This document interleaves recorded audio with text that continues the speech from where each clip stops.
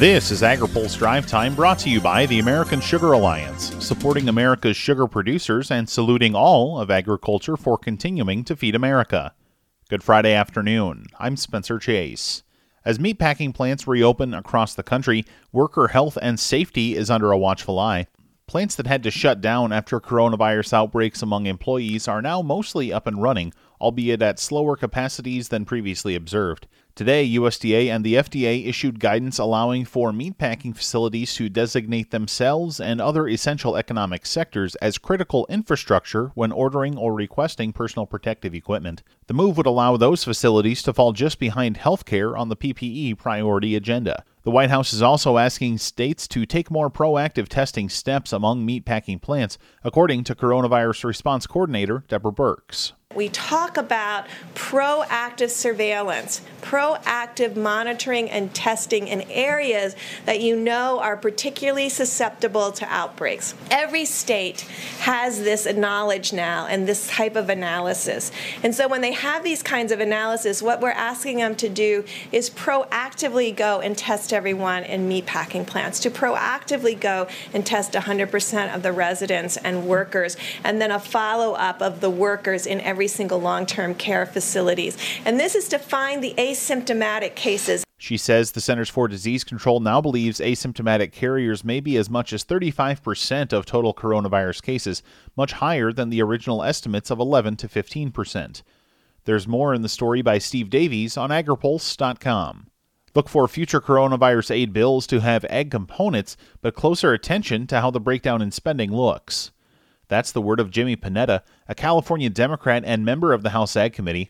Speaking on this week's Washington Week in Review, he says there's support on Capitol Hill for sending support to farm country. It was demonstrated in the CARES Act, passed it in the HEROES Act, but you also got to realize that, there are a lot of political hurdles that we're dealing with and a lot of priorities at this point when it comes to the HEROES Act and what else can be in there. We will continue to advocate to make sure that there is the proper funding necessary.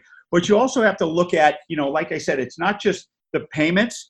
Let's talk about purchases. He says a closer look needs to be taken at how the $3 billion in commodity purchases are being managed.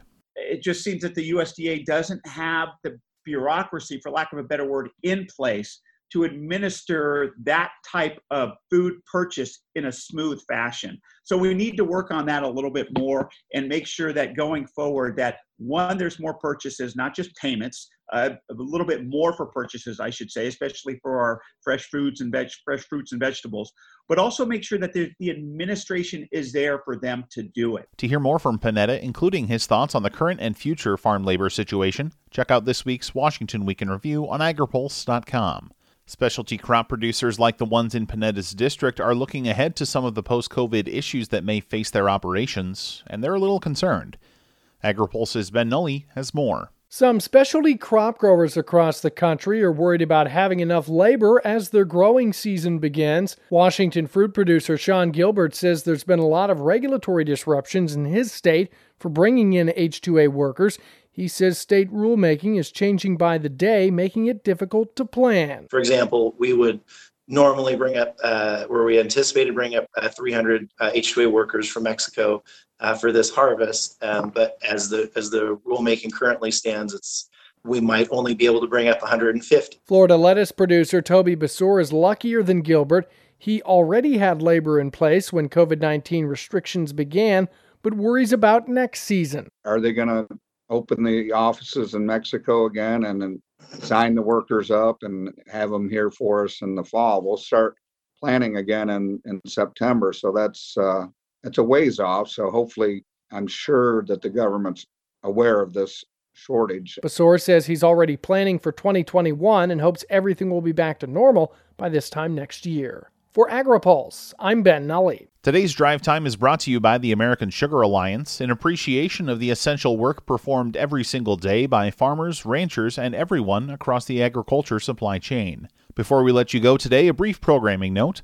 There will be no Drive Time on Monday in observance of the Memorial Day holiday. That's all for today's Drive Time. For more on agriculture, trade, environment, and regulatory news, visit agripulse.com. Reporting in Washington, I'm Spencer Chase.